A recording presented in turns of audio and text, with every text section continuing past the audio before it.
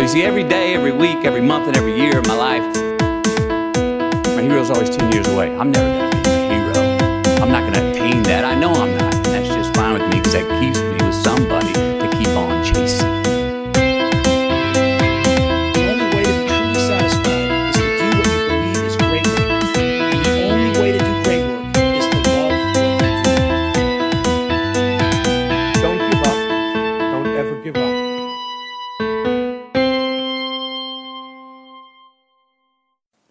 Hey everyone, how's it going? Phil here. As most of you have been listening to the show know, Dave and I actually recorded a bunch of content and have just been releasing it.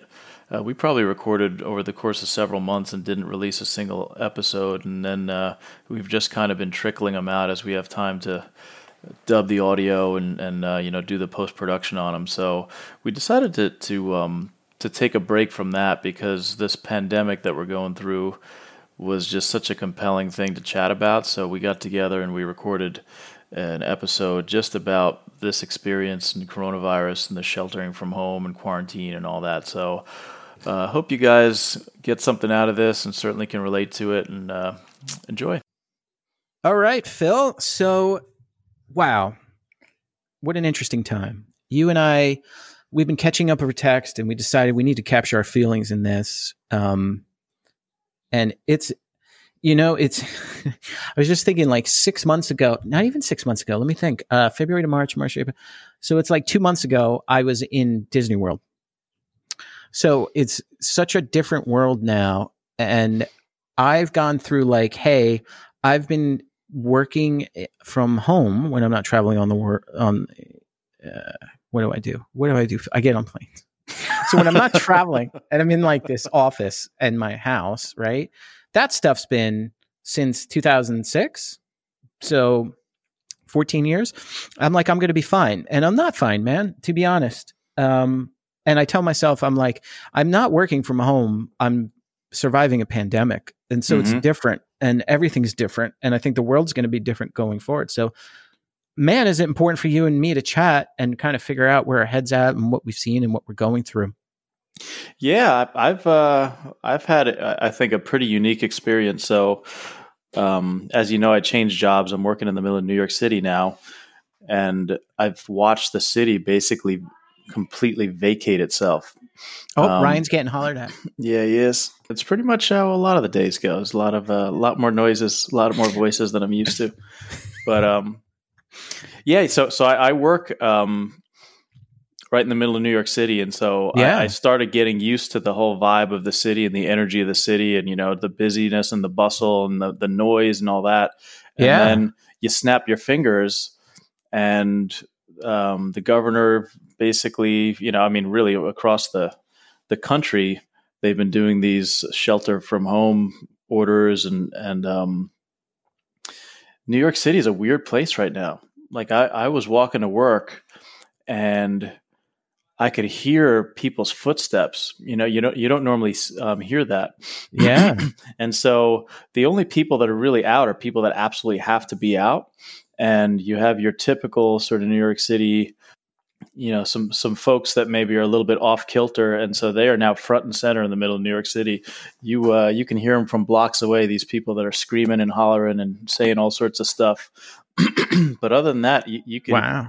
Yeah. So observation number one is you can hear things from blocks away. It's weird. Observation number two is I didn't realize, but people, I guess they're shamed into picking up their dog's poop because now that there's nobody around, people just leave their dog poop everywhere.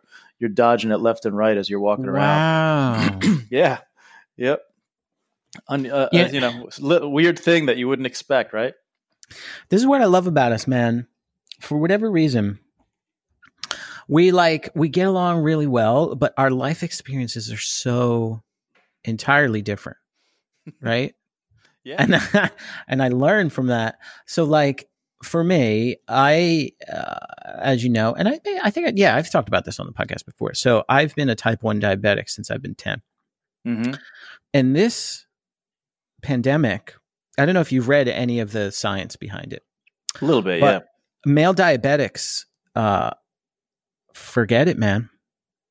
It's basically some of the research I've been reading. So a lot of it and there's so many attack vectors with this thing, right? So we're talking about COVID-19. If anybody's listening, it's like 30 years in the future, and like, what are they talking about?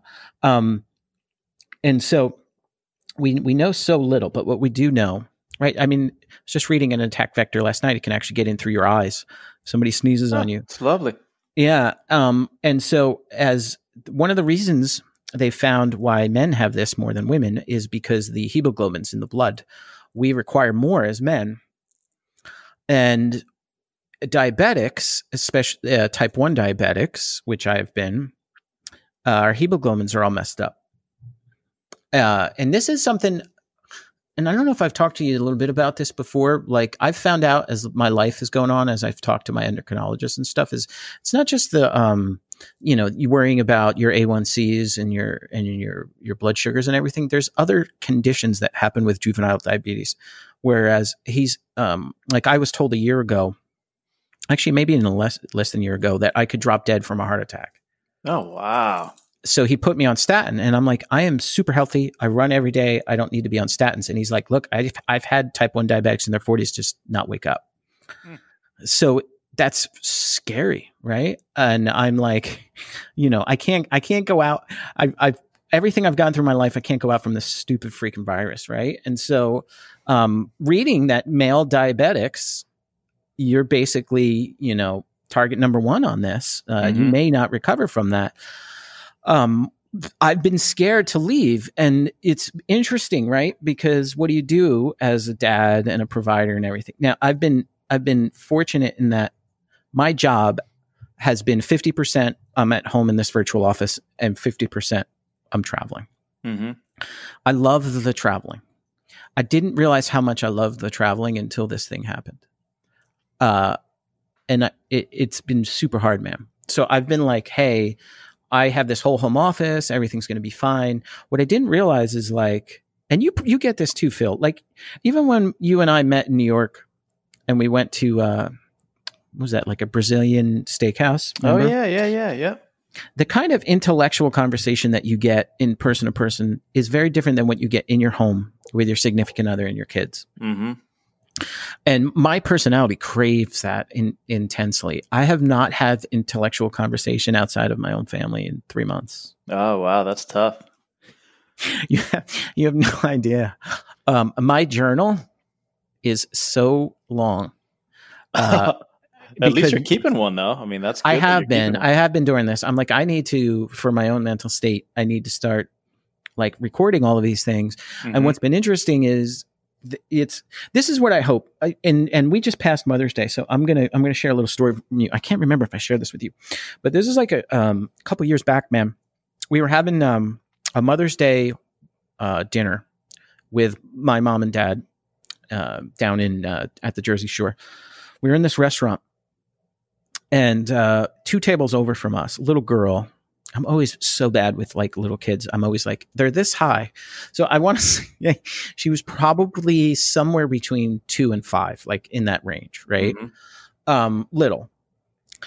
Starts choking. Oh my God. She turns purple. Oh. And I think maybe you did tell me this. Did I tell you about this? Go ahead. Because this is one of those stories that like affects you for the rest of your life. Right, like I seriously thought about maybe I should just go like in a positive way. Like, what am I doing? Maybe I should be a doctor. Like, so her grandparents are there. Like that, I have seen terror in people's eyes. The terror that I saw in her grandfather's eyes, feeling powerless. My girls turned to me and said, "Dad, do something." So I ran over. My wife ran to the restaurant saying, somebody help, is somebody a doctor? Now, there's one thing that really struck me, Phil, was that the entire restaurant went quiet. Everyone was just watching. Mm-hmm. And so you're now in a position where they're all counting on you to do something. Yeah, it was super weird, wow. Right? Like, I'm like, I need to do something because I'm the type that like, me, I dwell on stuff for the rest of my life. Mm-hmm. So if I had done nothing in that moment, yeah, you'd never forgive yourself. I would kill myself. Yeah, like not kill myself literally, but I would beat myself up forever. So I need to do something. So I remember my oldest one was little. She choked on a Cheerio, in front of me. And my brother-in-law was there. I remember his face going white. And I reached down into her esophagus and pulled out a Cheerio. Oh, Jesus. With my finger. So I was like, maybe it's that. So that's the first thing. When I ran over, so this girl's turning purple and her eyes are starting to close. And I'm just trying to recall my own memory. So I put my finger down and there was nothing in the back of her throat. Mm-hmm. And so I'm like, all right, there's nothing in the back of her throat. And this was a blessing. Like right in that moment, at that moment, a man grabbed my shoulder and said, I'm a doctor. And he took her, like instantly flipped her over and smacked her like between the back of her shoulders. And this huge piece of food popped out. Oh my gosh. And then he turned her back around, like kind of held her gently with his arms. And we were both looking at her face. And I saw her face go from what looked like death. Like I've never seen that, Phil. I actually saw life like come back into her face. It was the most amazing thing. And she opened her eyes and she smiled at us. Wow. Yeah. Yeah. And so, and I was just thinking about that because of, Mother's Day recently, but I look at that and maybe I'm just an optimist, but I look at this and what we're going through is that across the entire world of, 2 months ago, I was worried about how many likes I had on my Facebook post. And I'm not on Facebook. I'm talking, right. Hypothetical. Yeah. But people were like, whatever celebrity you were following, whatever BS thing you were caught up in. And then it's like, whoa, wait a minute. Do I have food? Do I have a job? Like, are the people around me okay? Is my family okay? And that reality check is a good thing. This is so geeky, but when we were super into comic books, and it's a movie too, people can check out with The Watchmen. Mm-hmm. Yeah. Oh yeah. And I'm not really giving a spoiler here, but the whole thing behind it was that, like, look, if there's not something that we're like afraid of to keep us all in line, we all get self-indulgent and self-absorbent, and we turn into the worst of ourselves. And you can correct me if I'm wrong, but I kind of feel like 2019 was getting that way. It was like, man, between the politics and the division in everything and everybody's opinions, there was like 2020. I don't know have you seen the show, Phil, on YouTube? It's called Some Good News. Never, no. Oh, go check this out now, and I'll put in the links. It's from John Krasinski from The Office. Okay. I get something in my eye every time I watch it, Phil. I have to have tissues. It's up to episode 6 now. So he's doing Some Good News. And what it is, it's across all of social media. It's just people helping people. So it's like real. It's real. And then he does things for people, man. He's like, I don't want to give anything away. You have to watch this, Phil. Yeah, I'm going to check it out. That sounds like it's right up my alley. Yeah, go check it out. It's called Some Good News. Because, our media is not doing that for us right now. Everything is negative.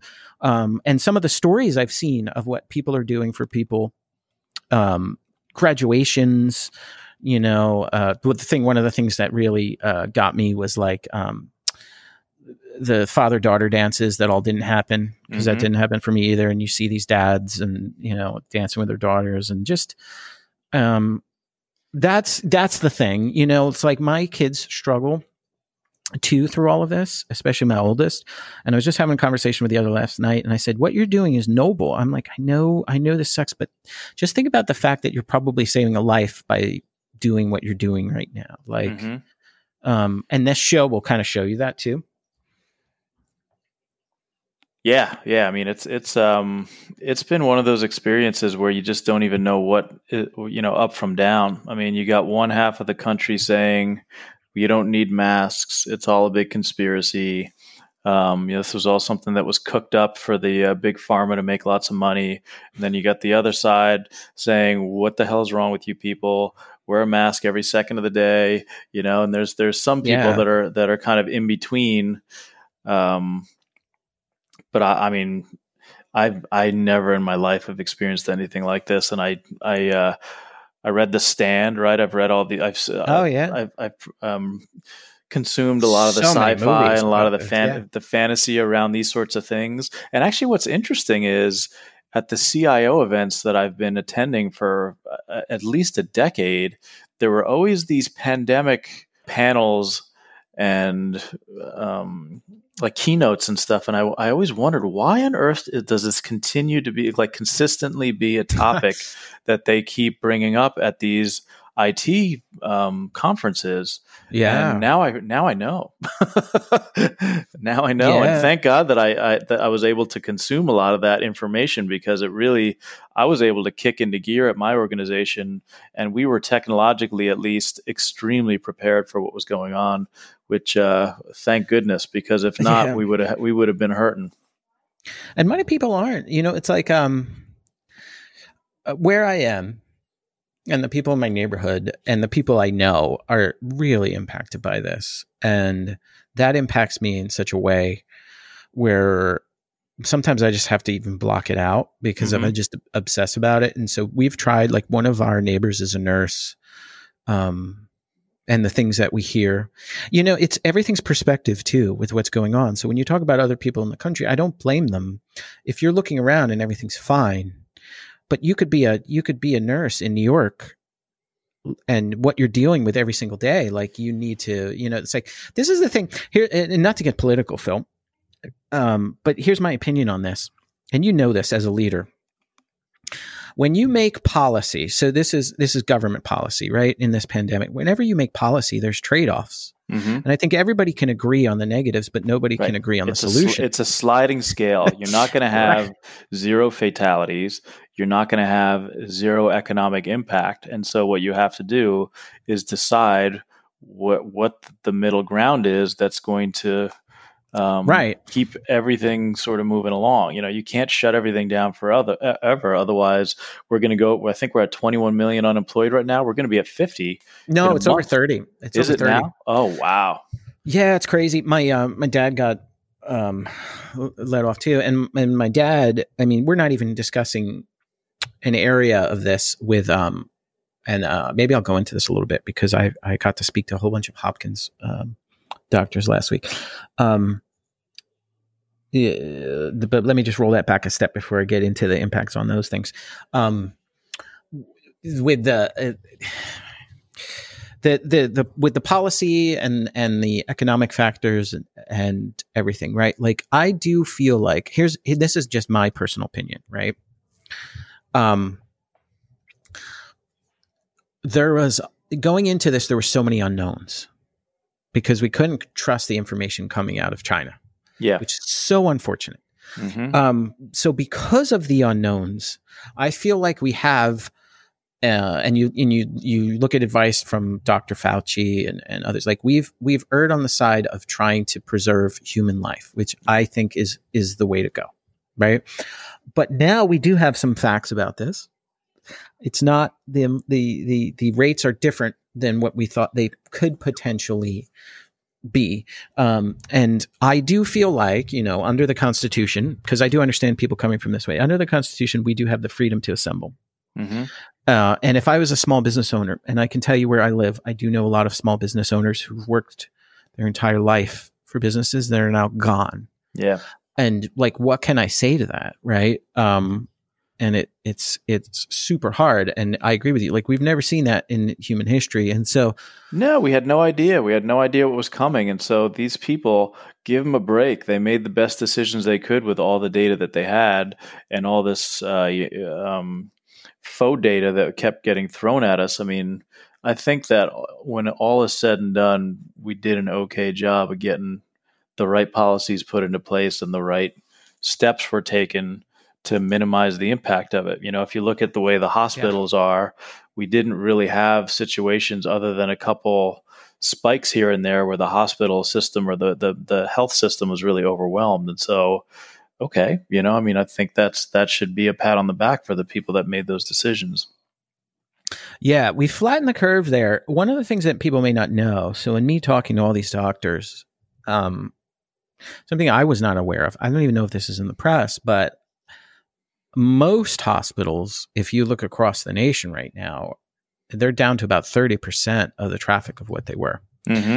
And that affects people worried about jobs. And I can tell you personally, as a personal anecdote, my dad, who was diagnosed with pancreatic cancer at the beginning of the year, we did a bunch of tests. And so one of the things I did was I drove out to them, stayed over, and then went with them into Philly to go see the specialist in Philly, and got a bunch of tests. And the good news is it came out hormonal, and it was supposed to be so slow moving. And what I mean by supposed to is what this pandemic has done is it has stopped elective procedures. And I think it's funny when you say elective, because an elective procedure can be, I'm in so much pain.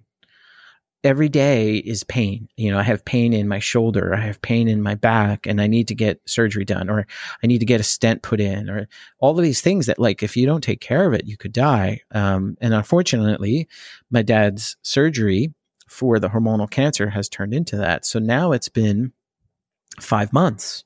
Oh boy. And he can't go and get anything done. They will not allow my mom to be with him, and he's hard of hearing, and he doesn't hear crap. And what's worse is he pretends he hears. Such a guy thing, right? It's like, just accept the fact that you hear 10%, like even with a hearing aid, of what's going on, and you need her around. But he's like, he fights it. So we know that, he's not going to tell the nurses thing. I saw it when I was there in Philly with them. I was like, wow, like that was hard. And so that's been affected by that. And so one of the things I've done, I don't know about you, Phil, but one of the things I've done, trying to be a good son, is I said, so they're completely isolated. He used to deliver car parts like 4 days a week just to get out of the house. So they're both home now together, dealing with these medical problems, dealing with this cancer. I'm going to call them through a video call once a week. So I've been doing that. And to my mom's credit, like, she was really good at, like, I didn't even know I don't know when it happened, but she had a webcam. She figured out how to do it, and we've been doing a call, and we did that for Mother's Day. We did that for Easter, just to be able to see them. And that would not have happened without this pandemic, is that a phone call would have been okay. And suddenly a phone call is not okay. You actually to turn on the webcam and try and connect. And there's a lot of worry there. And I see that across, I have, my mother-in-law is spending all of her time. She's retired, but she spends all of her time. She's great at sewing and knitting. So she's been creating masks. Oh, wow. That's a handy skill to have right now. Yeah. And they're awesome. They're awesome, like, masks and stuff. And so, like, she's been doing that. Here's another, like, anecdote. How do I even describe my family situation? I think you know this. On my spouse's side, there were, we just call them, and I don't want to use their names, and one of them is passed. So they were just uncles, and they were together for 50 years. And one of them, he passed, and the other is still around, and he is 3 miles from me. And he's in his 90s. So he just had his 90th birthday. And he loves wine. And so we did, like, this ninja operation. A spouse got in the car, and brought this nice bottle of wine, and, like, kind of, like, snuck it into where he is, just so that he could have, and he was, it broke our heart. He was like, I always enjoy just, like, coming over to your house and seeing everybody.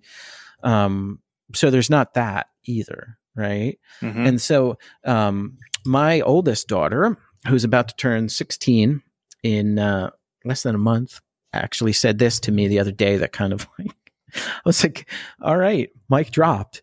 Because she was having a little hard time. And she's like, who are you to, like, say anything? You have everybody you love under one roof. You have a job that you can completely do remote.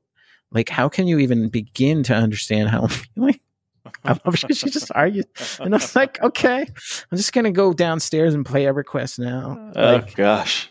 But she's right in that I can't imagine being single in this. I can't imagine, not like, I'll give you an example. My brother-in-law, he is 21, in a serious relationship. His fiance is amazing. She's in the same town as me, and he hasn't seen her in 3 months.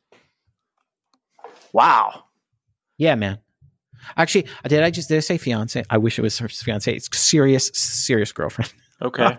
Well, it's close. It's like, yeah, they've been fiance. together. Yeah, man. They've been together like that. I guess that's my hope. We really love her. But, like, I can't imagine what that feels like, because I have I'm here with my spouse. I'm here with my kids in the same roof. It's different, right? Going through that. I don't know if that's ever happened in human history. I guess maybe that's happened in wartime where families were divided in that way and hadn't seen each other. Yeah, war times, like my grandparents didn't see each other for like years. They wrote letters and stuff back and forth. So maybe that's a way to kind of look at this is kind of wartime, right? It's very similar. Sure. Very similar. Yeah. And so here's the other thing. So I have this job, my full-time job, which is very similar to jobs I've had, like I was saying before, almost 15 years virtual. I thought I would be fine because I'm used to when I'm not on the road being home. But what's interesting about this entire thing is, I'll give you an example, Phil, because I didn't even think about this.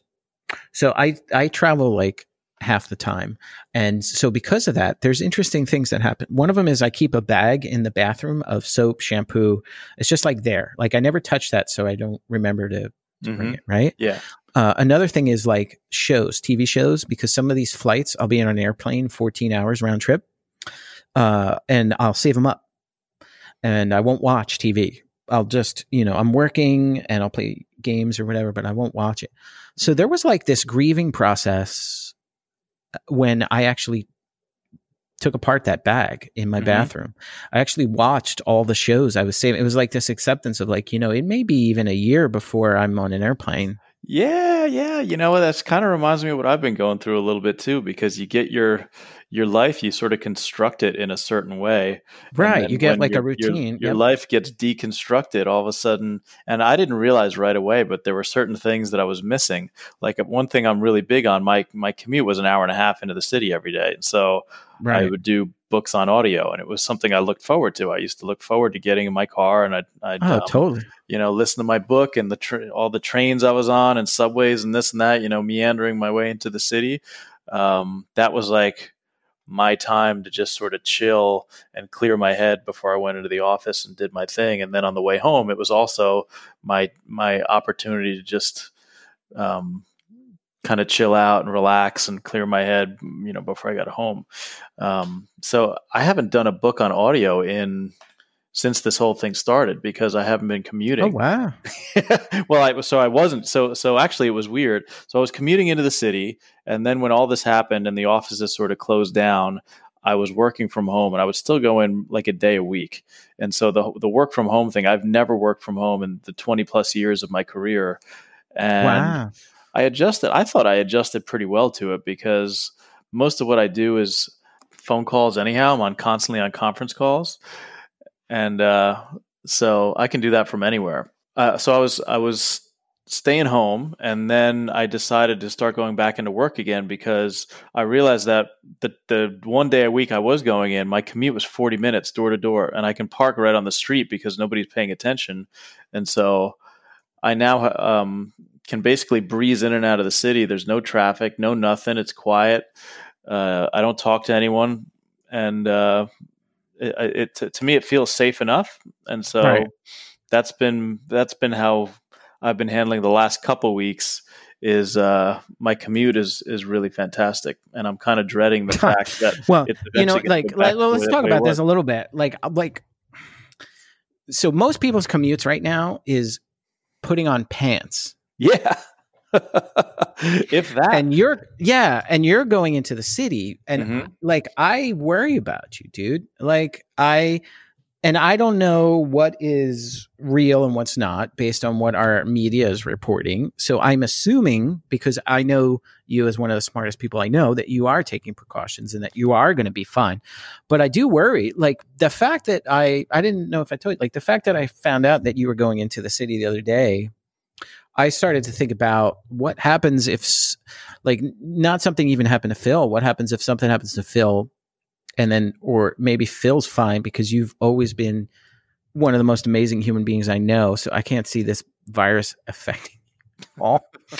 But what happens if you infect somebody that you know, and then and I are having a conversation later and we're dealing with this, and it's like, yeah, I mean, I'm worried too, obviously, but again, the risk is a sliding scale, right? And so on the one hand, I could work from home and I can do that. And On the other hand, I kind of took a look at it and said, well, what truly are the risks associated with this? If I leave my car and 10 feet later I'm in the building and the same 15 to 20 people are there every day. And so, I mean, I don't know what they're doing when they're not in the office, but they're all really incredibly smart guys. Oh, so there are people coming in the office as well. It's not just yeah. No, it's not just me. I mean, the CEO's in there. I mean, it's my peers are there and a couple other folks are there. Most of them can walk to work, so it's not that impressive of a feat for them to be going into the office when it's a 5-minute walk.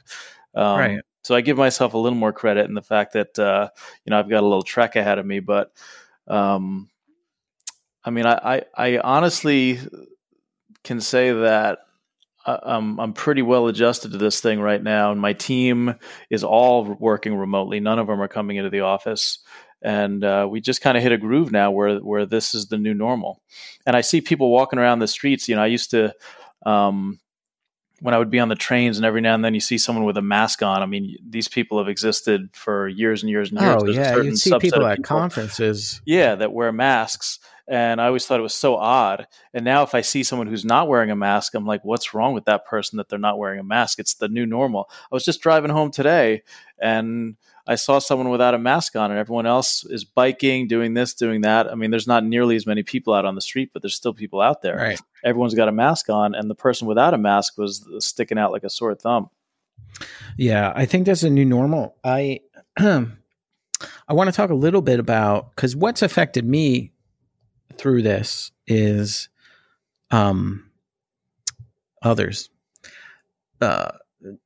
It's had such a profound impact on me, especially family, like things I didn't think about. So here's just an example. My oldest was supposed to get her license in like 3 weeks. There's no way she gets to drive now. Mm-hmm. My youngest in 3 weeks was supposed to be done with elementary school. There's no graduation. Oh, that's rough, man. Yeah. And we were just having a conversation before. She said, do I get to go to middle school? Mm-hmm. And I'm like, well, what does get to go mean? Does it mean, do you get to learn because you're going to learn no matter what? Or does it mean you get that experience? Right. Last father-daughter dance ever, I missed out on because it was going to be the 6th grade dance, right? So these are all like things I didn't think about. One of them was one, man. You should do one. Well, this is why you need to watch some good news. I'm telling you, man, you're gonna get something in your eye. Oh, okay. But then, you can do that. Flip some tunes on and do a little dance. I used to. Yeah, but here's the thing. It's not the same. You know me. I am one of the reasons. My biggest coping mechanism that helps me is to be as real as possible. And this freaks. I thought you were going to say heroin. No. No, I prefer crack. No, actually, I prefer scotch. Let me go have a drink of scotch. There you go.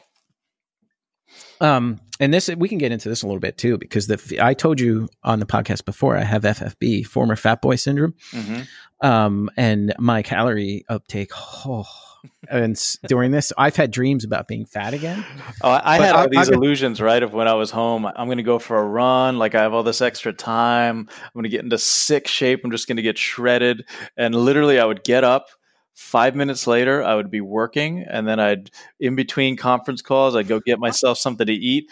I was in front. Yeah. I was working like 16 hours a day. I had no idea how to cope with this whole work from home thing because my home office, like I'm in it right now, this is where I come to relax and to not think about work and just unwind and do my thing. Yeah. And that space became a workspace and I never left. So here, it's funny you say this, Phil, because I want to keep some of my original thoughts, but I want to address this in 1 second. I've had people I've known, because of my day job, I'll be there almost 7 years this year. I've had people I've known for years who came to me and say, I'm sorry. I get it now, how hard this is. There's no off switch. Uh-huh. And I'm like, yeah. And I'm like, wait.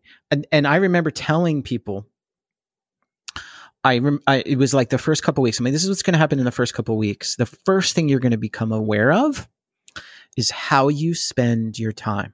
Mm-hmm. So all these past years, when you may have felt a little weird when I told you I'm not coming to your meeting and I asked to throw it in a wiki or send me a doc, you're going to ask for that. And that's exactly what happened in the first month. In fact, we had, without naming a company or org or anything, but we had emails go out that said, and there's several slots during the given day, and it says you're not allowed to even schedule meetings during this time. Wow. And you need to be super careful about who, because people were sitting in front of a webcam. And I still have conversations. I was just having conversations last week with people, and I'm like, yes. And this is what I've thought about. As I said, people, you don't realize how fun it is. Even at work, it's really good. It feels good to sit in a room with people and joke around. Mm-hmm. And you get this nonverbal cues. Like you just get this way of feeling acceptance and that you're okay. And you get all of that. And so like, cause I find that when I travel to these locations to go see everybody, I can spend a week and I don't get anything done except have all these meetings, and it felt great. But when you're working remote, you're so aware of how you're spending your time that you get pissed off when you're in front of a webcam and it was just a discussion that didn't need to happen. Right. And I've never felt as vindicated as somebody who's almost been 15 years doing this remote stuff. I have had multiple people, senior leaders, like come to me and be like, we get it now. So maybe that's a positive thing moving forward. Right. But this is the negative thing. And we do a bunch of surveys at my main job too, because everybody across the board says they're way more productive, but everybody across the board says their work-life balance has been impacted, especially if you have little ones. I have had, and I've told people, so this, you're a leader of people too, Phil, but this is going to start happening soon to people if it's not already happened. What would happen to me over the past 7 years, and still happens to this day, everything's fine. One night I'll sit in bed, the sleep will not come. Yeah. I'll sit there for 4 hours. That's actually a great point. Yeah, I've been having the same problem. Is I cannot fall asleep. Yeah, it will be 4 hours, and then I'll finally say screw this, and then I need to be productive, and I'll just give up on the sleep. And, but what it is 2 a.m. consistently, 2 a.m. Yeah. And I'm getting up a little bit later. But I used to be, and I was so happy with myself because when I was in college, I couldn't sleep either. And then once I became like a working professional, my head hits the pillow. Man, I'm done. And over the last couple of weeks, I'm like, what is going on with me? I can't fall asleep. And the best I can think about is it's a, did I ever talk about the Shannon limit on this podcast? All right. So here's a couple things. So think about this for a second. Your reality is that you're a brain in a dark cave. Your brain is sitting inside your skull and it's getting these electrical impulses. So you're literally just this like thing sitting in a skull, right? And it's different, when we start talking about soul and all that, but I'm just talking about consciousness, brain, and physicality. And so think about that for a second. The way that consciousness works, and scientists are going to disagree on this, anywhere, there's something called the Shannon limit. And this was from, I think he was a researcher at AT&T. And basically what he said is that in any communication channel, there's a certain amount of data throughput that's maximally allowed, right? So just like the internet to your house, there's only so much data that you can get. For the human brain, I subscribe that it's 40 bits per second. So that means 40 pieces of information per second. There are people say it could be as high as 70. I think it depends on the individual. But let's just say it's 70, right? So that means in any given second, you could consciously be holding 70 things in your brain. So that means you could be thinking about work, your kids. You could be thinking about the fact that you're really hungry, that your face is itchy, that you should be working out, that you want a piece of chocolate, like all these different things at any given. Your senses are sending tens of millions of pieces of information in any given second. Yeah. And this is why computers are much better at processing things like that. And this is why, I don't know if you've ever seen that experiment they did where a bunch of people are passing a ball around in a group and a guy in a gorilla suit walks right through them. Yeah, I've seen that. Yeah. And nobody even notices. Yeah. And what that is there's a cognitive load that everybody has, and your brain is like the CEO, right? Because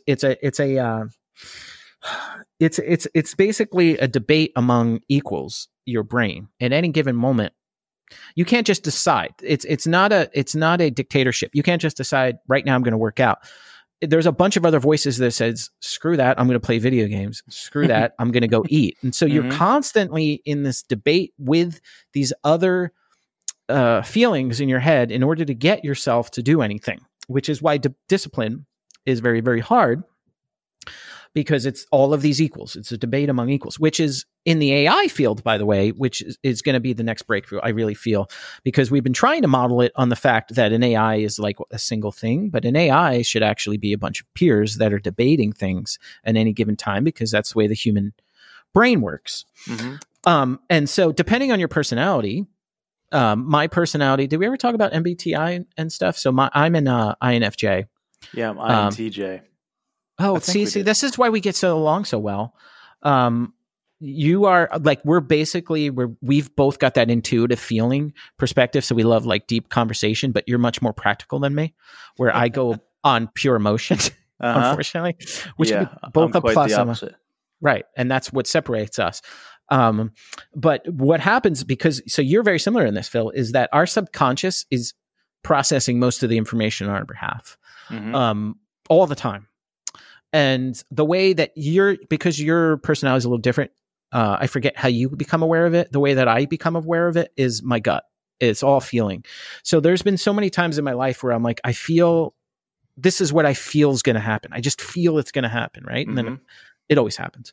And I've learned to trust that. I've learned one of the best pieces of advice I got, it was probably like 2-3 years ago. And somebody said to me, I've never seen somebody with your instincts. Like, you have just amazing instincts. And I always thought that was a weakness, because I didn't have all this data to back it up. Right. But I can tell you this, the insomnia thing is coming from the unconsciousness, and it's coming from the fact that it's been processing all of these potential scenarios, and you consciously haven't thought about the scenarios. Yeah, you haven't worked them out yet. Right. And that comes out when your Shannon limit, nothing is filling the pipe, so your unconscious starts to fill the pipe. And unfortunately, that happens at night. And I don't know about you, Phil, like when I can't sleep, all of a sudden I feel like I have a rush of adrenaline. And I'm like, why am I getting a rush of adrenaline? And I'm just like, oh, all of a sudden, all the stuff I've been processing unconsciously has come to the front. And now my prefrontal cortex is processing all that. And it's like, oh, okay, there's definitely a lot of that. I will say there's definitely a lot of that. I usually wrap my workday up and then I shut it off, and I might check I'll check in before I go to bed, make sure I'm aware of my calendar the next day, make sure there's no outstanding, major fire drills or whatever. Right. But when I was working from home, and even now, I was sleeping in a little more because I could. So I would get up instead of getting up at 5:45 in the morning, which is what I usually do. I was getting up at like 7:30, and I was at my desk by 7:45. And usually that 5:45 will get me to work by 7:45. So getting a little more sleep meant that I was a little bit less tired when I usually am. And I've been fighting sleep my entire life. I mean, ever since we were in college, I have a really hard time shutting it all off. And so I unnaturally will try and stay up way, way longer than I probably should, because I feel like I need to maximize my productivity, And so my whole like cycle was a little bit off, and has been a little off. I'm eating at weird times. Yes. And just not really quite. I mean, I'm such a rhythm kind of like pattern guy. I like to do the same thing every day, the same order, because I don't have to think about it. And so I've been having to think about my day a lot more. And actually, what you mentioned earlier, which is that you think about what you're doing all the time. I have this tremendous amount of guilt, or at least I had this tremendous amount of guilt because I wasn't at work. And that was making me want to show everyone how much more productive I could be. And so I was like kicking butt to just try and to just prove that I could be even more productive at home than I am in the office, which is stupid. But nonetheless, I've always been like that too. If I call out sick and towards noon I start feeling a little bit better, then I start to kick myself. Why'd I call out sick? And then I feel like I have to go to work, and I start trying to talk myself into it. And I've always had this this thing about missing work. I just even if it's warranted, I feel like I got to be there. I don't know. No, it's that's one of the things that the remote and not being in the office every day work, you find out how high. So in your personality, if you ever like look into psychology, there's kind of like 5 core aspects of it. Mhm. And one of them is neuroticism. And my neuroticism is insane being remote. Mhm. I read people's faces. I need to be around people, and it's like I can tell what people are thinking, even if they're lying to themselves, when I'm in front of them. Yeah. And that's just my personality. But my neuroticism, it's insane. And so why don't we talk about this? Why don't we talk about things we've found that can help Mhm. people during this? Because this is what I've found over all the years going through this. Because there's so much in this pandemic that I've worked out prior, thankfully. Mhm. The first thing that I worked out, and you can do this however you want. The app that I use, and it's available on Apple and Google Play, is called Day One. And it's a journal, and you can secure it and lock it down so people can't read it. But what I've found is, and this became especially important when I left Facebook, is because I find what a lot of people do is with Facebook is they use it almost as a diary. They're feeling something, Yeah. and then they let it out, right? Mhm. And so it almost in the beginning it became my own social media where I was posting what I was feeling.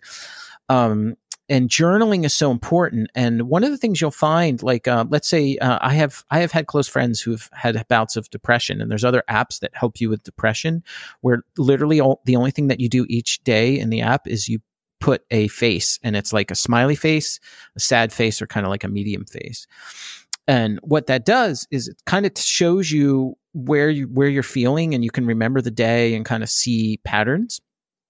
And one of the things that I found, the first thing I found in journaling, and people are, I can almost guarantee are feeling this during the pandemic, is how much you can swing between emotions in any given day. So I can go from feeling freaking amazing to wondering why I need to go on in a single day. And so that should give you a little bit of the fragility of all this, right? Yeah.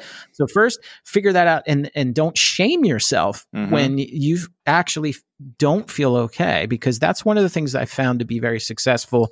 We had a leg up on this with me being home before, but what's been super important in the pandemic across the family is picking up on each other. And I'll say things like, "Is it a sad face day?" And my significant other will go, "Yes," and I know, stay away from them. Mhm. Is it Okay. right? Like, because you need to recognize that. And I'll say that in the morning. I'll be like, it's a happy face day, and people know, then let's engage in conversation, and let's do different things. Mhm. Sad face, because a lot of the people in my family, sad face days is you don't want to see another human being, right? Mhm. So it's becoming aware of that. The other thing is cyclical, man. Like, I did not realize that every springtime going back for 8 years is when I start to doubt myself, doubt my career, feel like I'm not, like, am I even going to keep my job? Yeah. Worthless. And I didn't know it was that cyclical. People will tell me that they remember having this conversation, but journals told me that. And what's interesting is you can go back into your journal and see what you actually told yourself, and it Mhm. helps. Kind of like Oh, how you interesting. kind of like how you and me were talking about the podcast. Like, I've listened to some of our previous podcasts, and it helps me. Yeah. Like, it's me figuring out. But this is what's great about human beings, is we can adapt to change. It's amazing what we can go through and what we can persevere. And I think part of that is because we forget. Mhm. So having a journal will remind you of, like, you know what, 5 years ago, on not only on this month, but this actual day, you were doubting yourself. And I want to tell you that 3 days later, this happened. And so I can't tell you, Phil, how important that's been for me. And then the app, what it does is it'll say, this is what happened on this day in previous years. Mhm. And I just have to laugh in some of it, because it's almost like, this is the best way I can describe it. It's almost like you're watching this movie, like when you're feeling something and you felt this thing 5 years ago, and then you found the solution, then something happened and the feelings go away. It's like you can tell the ending already. to what you're going through. Now, here's the interesting thing I found out about emotions and intelligence is that I can know that I shouldn't feel this way and I should be doing these things, but I still feel like total crap and it hurts. Right. Right. So you can't tell yourself to feel better, but at least there's something about the fact that you know that you've gone through this before, like you're not alone. Like there's that Dave 5 years ago that went through this, and guess what? He's okay. Yeah. Somehow that helps. Yeah, I would say that I've got some of that wisdom as well, where when I have some of the down days, I say, you know what, Phil, how many times are you going to go through this before you realize it's just you? Like, suck it up and let's go. Yeah, man, that's the super thing with emotions. Like as somebody who, did I ever tell you how like I feel like I'm a time traveler? Did I ever tell you this? No. All right. So, and I was when I was talking about taking my parents into Philly and I was sleeping over, it was incredible because I got to go and like, you were like in your childhood bedroom, or is this a new house? No, they sold that house, unfortunately, but just some of the stuff is still the same, and being my parents and just me and them. Yeah. Brought back memories. But I think I've told you this before. Like I have memories of choking on a lifesaver when I was 2. And I've described the room to my mom. Wow. And it's the actual room. And so this is a super interesting thing. So you have the thing, I forget the medical term, man. It's a sensory thing where your senses are tied into your memories. Like you've told me like the number 9 looks like cloudy and yeah. Right. Like you have that. And I think that's super awesome. What I actually have is, and I didn't know this, I just did this instinctually. Like I'll give you an example. Like before I go do a keynote in my day job, I take these notes in OneNote. And I see the notes, like I can, like in my mind, I actually see all the words. And my mom told me she thinks I have some kind of photographic memory, and I never thought about it. I have that too. Yeah. So like this is why I type things down, because it's not that I'm typing it down. If I type it down, I can actually pull up the image in my head and actually read the text. If that makes sense. No. So this is what I do when I'm at work. I've got one guy in particular who works for me. He's very fond of the long narrative, and I can only follow popular, right? Yeah. I can only follow so much of it before I tell him, you got to stop and you got to put this on a piece of paper for me. Let me read the piece of paper, and then you can talk through it because I'll have a point of reference. But if he goes too far, all my little mental like earmarks start to get muddy. Like I lose track and I can't do it. And he's either got to put it on a whiteboard for me, or I tell him, you got to put this on a piece of paper, get a half hour of my time, get it to me in advance. I'll read it and then we can talk about it. But this is not going to work. And then he's kind of learned by now what the deal is with me. And so he's adapted a little bit, but it's a me thing. It's got nothing to do with him. I'm sure, he's very effective and he can tell the story, but I personally, I have to see it in order to be able to fully absorb it. And that's why the books on audio thing is interesting, because I've been training my brain to be able to listen exclusively with no visual context of any sort. And so what happens is while I'm listening to the audiobook, in my brain, I see the book cover, because that's what they show you on the audiobook. That's just in my head the whole time. Well, here's so I told something that's super cool. I shared with my boss at my current job. We both shared our MBTIs, and we've known each other for like 6 years, and she's amazing. But it's so important to kind of understand where the other person's coming from, like the situation you just described, because this is what's like amazing, is that people view the world differently and we process information differently, and you got to kind of understand that, right? Especially about yourself. And it's interesting during this time, because my significant other and me are both introverts, and both of my kids are extroverts on the scale. Oh, wow. So and so you can imagine how they've been feeling. Like my oldest, we took her best friend was having her 16th birthday party. So she went, and they both wore masks and like covered up, and they can actually like see each other. And that was like so filling to her. Whereas I'm like, if I had a video call with that person, I would have been fine. Like I want to hear what they're feeling. It's not the actual touching them. Right. And so that kind of stuff super comes into play during all of this, right? And it takes all that, but it's funny when you talk about audio.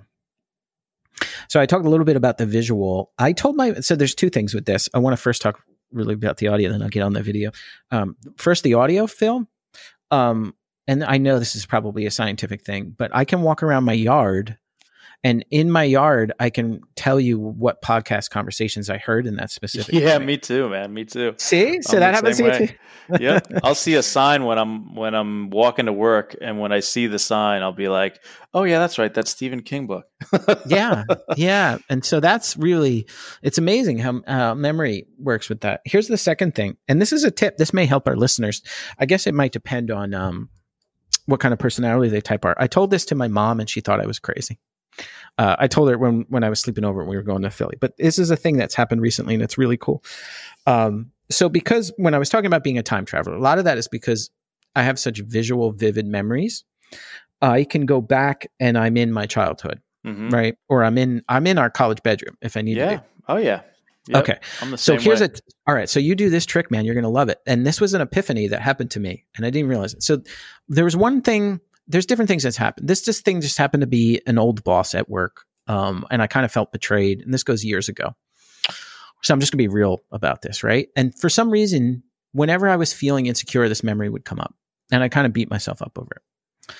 And I forget what I was reading, or it might have been a YouTube video because I've been watching a lot on psychology. But it was saying that, look, in life, things happen once. Everything else is you. And that really struck me when I heard that. And I'm like, so what I'm basically doing is I'm replaying this as me, but I'm forgetting that I'm in control. So, being a nerd and a sci-fi fan, I was like, I wonder if I can freeze things. So it started out with this particular individual and we were having this conversation. And in my memory, when I realized it was happening, and I was awake at the time, but there's been other times when it's been dreams. I was awake at the time, I said, freeze, and the entire thing froze.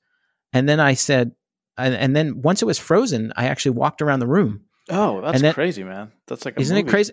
And yeah, and then once I was aware and everything was frozen, I smacked the person across the face, and I could see their cheek get red, but nothing happened. And I was like, I'm in like complete control here. So try this, Phil. Try this. Like if you ever have a memory, it could go back to you're 6 years old and kids are picking on you. Freeze the frame. You can position people around in the room. You can tell them whatever you want. And it gets into the fact that you realize that you're in complete control. And this is actually your brain. Oh, interesting. Replaying everything. I can't tell you how healthy that has been. Like there has been stuff that I didn't realize I was holding on to that was bothering me that I've let go, that it's like, and more has happened in this pandemic, but it's, and I even hear the sound like the Matrix. I actually hear the sound go, and then like stuff freezes all around me. Holy cow. And it's been this incredible trick, man. And my mom was like, I think you're just crazy. And I was like, no, Mom, like I'm not kidding you. Like this could be like when I was 10 years old and I was getting pantsed in like 6th grade. And people were calling me a diabetic a-hole. Like they didn't even know what diabetes was, right? And I'm like, I can walk around the scene, I can pivot the scene, and I'm in complete control. And it's like, it's been really amazing. And so I think that's like, if you have a visual memory, that's or any kind of memory, that's a thing to remember, is that that quote really sticks with me, is that, look, in life, things happen to you once and everything else is you. Oh, I believe it, man. Yeah. So you brought up before what, like some tips and things that we've done to get through this.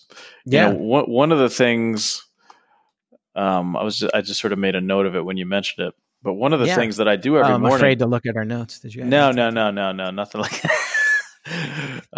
When I every morning when I go to work, I do the same thing, which is I take a deep breath and I just sort of say thank you for everything that I have. I kind of look at my house, I look at my car, I think about my kids. I'm like, oh, I'm going to my job, and so people are naturally grumpy in the morning, and it's something that I've done to force my attitude to improve, because otherwise it's just another one of these grumpy mornings, And what I've been doing through this, or at least the time that I spent, I had 2.5 weeks that I was working from home, is I would go outside intentionally. I'd figure out a reason to go, either take the garbage out or whatever, just so I could do that little tiny walk to my car, and I could go through that routine again. And it sort of helped me to keep my attitude right, because when I wasn't doing that, I felt lost. All of a sudden it would be noon and I'd be like, man, I feel off. But just taking that moment to go out, I take a deep breath. I kind of look at the sky and take everything in, just be thankful to be doing what I'm doing and not to be in worse shape. Obviously, there's a lot of people right now, 30 million, as you said, that are really having a hard time. Another thing that I've always done, but that has been super critical for me now, is that I make sure that I understand exactly what my day is going to be like, so that I can plan, so that it doesn't become a run-on day. Even though it becomes that anyhow, at least the end of my day now is more discretionary than anything else. And you mentioned human contact. I've instituted a couple just sort of more touch points with the people that I would normally organically just kind of walk up to and see how they're doing, because I don't have that now. When I have a free moment, I might just do a quick Zoom with someone, or do a quick, hey, you got a minute, let's chat, and just see where their head's at, because I don't have the opportunity to do that like I would in the office, where I just walk over to them like, let me see how so-and-so's doing. I've been doing a lot of that, and that's been helping as well. So those are some of the things that I've been doing to or at least was doing. And actually, I'm still doing it because I'm basically alone in the New York office. I mean, my entire team is remote. And so I've continued to do a lot of these touch points, because otherwise I don't have nearly as much engagement with them as I would otherwise. Yeah. Let me unpack a couple of those things there. One of the benefits through all this is I've always felt a little disconnected from my team, because I wasn't there. So they would all be meeting without me. But because everybody's remote, one of the things we've been doing is virtual coffee hours. And I've also heard of like meetings where people have been doing virtual happy hour. I don't know if you've done this with work. No, never. I've never felt closer to my team. I actually feel super inclusive, and I love showing up to these things. And it's like, I love seeing people, like their kids' heads would like pop in the webcam. Mm-hmm. I don't know about you, feel like I'm actually seeing families of people I've known for 7 years. Not families, but pets. For some reason, everyone's super jazzed about showing me their dogs and their cats. Like when I do my one-on-ones with my team members, they're like, hey, check it out, my office buddy. And they always want to show me their pet. So that's been a neat thing. I haven't seen a whole lot of family. I'll hear kids in the background, and I'll be like, oh, man, okay. Yeah, like there. I'll be in a meeting and there'll be a kid jumping on it. That's actually pretty cool. It is actually pretty cool. I didn't think about it. It really reconnects. And this is the problem I've always had, where I remember when I did management, oh gosh, this goes back to like 2003. So you're talking 17 years ago. I was always told I was too soft. And my problem was like, I put myself in everybody's shoes. Right. And, what's happening right now is like, I'm like, wow, everybody's a parent. Everybody's dealing with crap. And for me, I guess it depends on the person, but for me, that gives me like such awesome feeling. Right. A couple other things you talked about, and I'm putting these links in here. I put the Some Good News link. You talked about the breathing. I don't know if you've ever checked this out. There's something called the Hoffman technique. Have you ever seen this guy? No. So it's not David Hasselhoff? No, check it out. I put the link in the sheet, and there's a YouTube video. I've done this. It works. It's freaky. So he's also called the Iceman. So this is a dude, he figured out a while ago, like, when you go into something like super cold, you're like this. Yeah. Mm-hmm. All right. So he figured out if you start to do that, and they've had researchers, like they've injected him, dude, with a poison, and he's done this breathing technique, and his body's fought off the poison. Wow. And then he taught people how to do it, and then they did it. And so he teaches you. I have this video. I don't know if I told you this. I've had this video on my computer, and what I'll do sometimes, especially if it's like one of those times when I can't sleep, I'll start to do this. And sometimes you'll laugh. You'll watch videos of people doing this. They'll just start to laugh. Like it releases all these natural endorphins, and it's just freaking breathing. And I'm a believer in, like you look into yoga and meditation, they've also shown things like that actually physically does things to your body as well. Mm-hmm. But the breathing is huge in this, and you're probably so close to this. check this link out. It's a quasi kind of meditation thing. So I've done a little bit of research on meditation and the benefits of that because I just found it fascinating. And what I do during high stress points in my life is I practice it very, very frequently.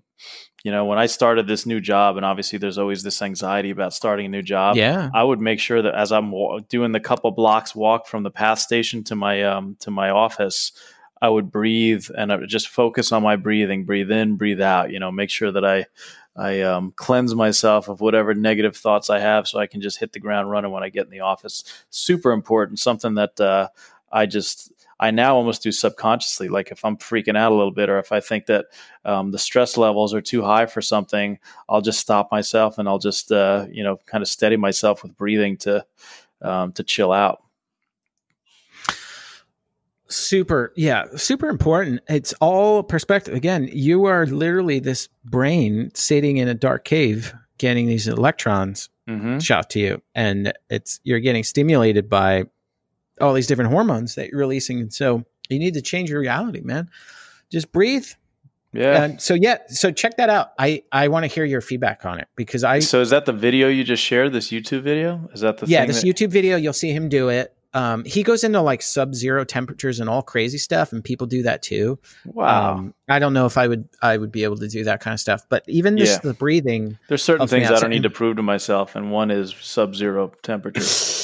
But like, what's great about him, man, is he said, okay, go ahead and do it. Like researchers, they have all this data that like his body physically fought things off, and then he taught other people, and then they did it. So it's not like it's just some dude out there saying like, this is the way that you should feel good. It's scientific and you can check it out. And I'm always fascinated. Like, I don't know if you've been checking this out, Phil, but in the 1918, like the Spanish flu and stuff, there's stuff that's been lost. So for example, I've seen pictures of them having outside hospitals because they found out that people being outdoors actually helped. And so what they found with COVID is that outdoors is almost like a natural filter. So now they're starting to put hospital patients that are, kind of in the final stages. They've been putting them outside and they've fully recovered. Wow. There's other things like back in 1918 to 1920, there were lots of things that were made out of copper. You see copper like in areas where you can wash your hands, copper things to drink out of, and copper and those type of metals kill viruses. And so it was a natural decontaminant. So I mean, being in New York, you do see older things that are like copper around. And so that's something I think one of them is really big, right? There's something in New York that's really big made out of copper. Yeah. Statue of Liberty, if nobody's but it's super interesting because I'm always fascinated by like, it's almost like wisdom of the ages, like stuff that's been lost. So I actually bought like this copper canteen to put water in off Amazon. And that's what I drink my water out of every day. And cool. Just me touching it with my hands eliminates any kind of virus or anything else. Oh, that's interesting. Yeah. Yeah. So it's, just things. I mean, that's what I would say is one, journal. It's so important to get that things out because if you just bottle it inside, regardless of your personality, that's going to be a problem, or just find somebody to talk to. Yeah. I'm going to do that. I think you've mentioned that in previous, we haven't released every episode of this thing. We recorded so many of them, but I think I either it was when we released or when we plan on where you talked about journaling. And I said I can't take credit for that. That's a friend I've had for a really long time who's struggled with depression, who told me about that app. He also told me about an app that's just the smiley face, sad face, medium face. And I can't thank him enough. Like that. Now that I have years worth of stuff that I've journaled, it's like it's funny how cyclical you are, and you don't realize that as a human being until you go back and be like, you know what I'm feeling right now, I felt every May. Wow. And makes you wonder. Yeah. And it gives you power over it because it's like, okay, it's May. In May, I feel this way about my job. I feel this way about life. And these are all the things I've done before. And guess what? June's going to be like this. And it's super helpful. The other thing is the breathing, like you talked about. Yeah. And then we did the fitness episode on working out. Mm-hmm. Because I know a lot of people don't have access to gyms right now. Yeah. And so even getting like Get out like the if door, you go down, man, go for a walk, go for a run. That's what I was doing. I started forcing myself on my lunch break, because another thing I did in New York City is on my lunch break, I'd go down and I'd just walk the streets, and I would walk a couple New York blocks, take me about a half hour. And it was just a mental reboot. And I was missing out on that too. So I started doing that when I was home. And then not even, here's another interesting thing. I don't know about you, because we launched an episode about 80s kids, right? Mm-hmm. And one of the things we talked about was like, if you want to know what was going on in the neighborhood, you opened your door and you went outside. And that's the way my neighborhood is now. My kids even complained about it. It doesn't matter, Phil, like what I'm doing.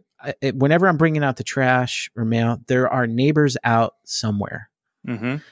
That didn't exist before this pandemic. Like people are just trying to like go for walks. Yeah. And trying to get fresh air. It's crazy how many people are walking around. When I go for my run, I pass people that I didn't even know lived in my neighborhood. Like, oh, okay. Mental note. Who's that? All right. Let's find out where they live. It's awesome because my kids were complaining about it. They're like, I was like, let's go for it. I don't want to see everyone. And I'm like, and I'm like, this is what it was like when I was a kid, is you went out your front door and that's how you interacted with everybody. Nobody was on a computer. The computers, people didn't even have computers. So that's been something I think that's beneficial. I hope that does stay, is seeing, and people have masks and they're keeping the distance and they just kind of wave. But like, even over the weekend, like we were out on the deck over the weekend, you hear the whole neighborhood. You hear kids playing, you hear families talking. It feels like neighborhoods are alive again. Yeah. If that makes sense. Yeah. My neighbor just put up a basketball hoop. I was like, all right, okay. Nice, man. Now we got something going on here. It's obviously my one of my many loves in life is the sport of basketball. So see, he's got a little boy. I think his little boy is like 5 or 6 years old. So Coach Phil's gonna once this thing blows over, I'm gonna teach him a thing or two. Yeah, even from a distance, man, you can teach him. Yep. But it's funny because I found out because I was outside shooting around. I was all by myself on Mother's Day because my kids were with their mom, and my wife and her kids went off to visit her brother, and I had to stay home because I had a big presentation I had to give to our CEO today, and so I stayed home so that I can get that done, and then to take a little break, I went outside to shoot some hoops. And there he was putting the hoop up, and his little boy's watching me. And then all of a sudden he's like trying to do the thing I did. He's trying to dribble through his legs and stuff. It was so cute. Oh, that's awesome. Yeah. So I would say, let's wrap it up. I would say during all of this, right, is that the hope is that we realize what we all have, is that we cherish the moments that we all have. We cherish the family and the friends that we have. We don't take things for granted in 2021. And we also understand that life's different for everyone. People view the world differently.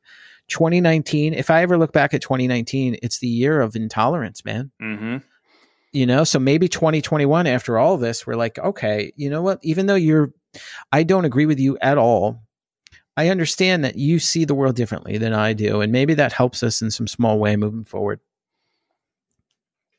Yeah, maybe. I don't know. I think that's wishful thinking from me. I don't expect the divide in our country to go away, but I am seeing people who are there's people right now that have, and there's people right now that have not. And the people that have, it just reminds me of 9/11 a little bit. The opening up of people's just their hearts and obviously their wallets as well, and trying to help the fellow man to get through this thing. That's one of the things that I've been so impressed with is people donating their time, people donating money, people making sure to make a point to frequent local businesses and stuff like that. It's just when this country, man, when we get backed into a corner, we're pretty tough to beat. So I'm very encouraged by what I've been seeing over the last couple of weeks. Yeah, I remember the feelings, and somebody was telling me the other day about because they were in media, and they're like, the feeling now is after what it was after September 11th. So there's there's certain topics that you do, and I was like, you're right. And I remember after September 11th, I don't know if we ever talked about this, but me and my brother, and at the time, I think we were together. I don't know if we were just married. We went out on Route 1 in front of where that steakhouse was, and we took American flags and we just hollered at every car going by and went, USA, USA. That's awesome. We did it for like 2 hours, and cars would honk. And I was like, I hope it left like some positive, and I know it had to have left some positive effect, because it was a feeling of powerlessness and hopelessness that's hard to describe. But I think people are starting to feel some of that during this pandemic. And so it's, it relates a lot of way into that. And the solution through all of that was that, hey, together, right? Like together is how we get better. Oh, look at that. Look at that quote. Together. Yeah, man, you rhymed it. It's almost like teamwork makes the dream work. But like in a real way, it was like, hey, because I think that's the worst feeling in all of this, because that was the worst feeling after September 11th, was like, you're alone. Yeah. And you're helpless. But when you realize, no, it's like we the people. Mm-hmm. Right. That's really what gave me at least hope and a sense of feeling better through everything. So, my hope is that in the pandemic to watch that Some Good News show. Anybody listening to that link, you do see that. There's so many examples in that, again, which is why, it's like I always get something in my eye watching that show, but it's like, I'm going to check it out.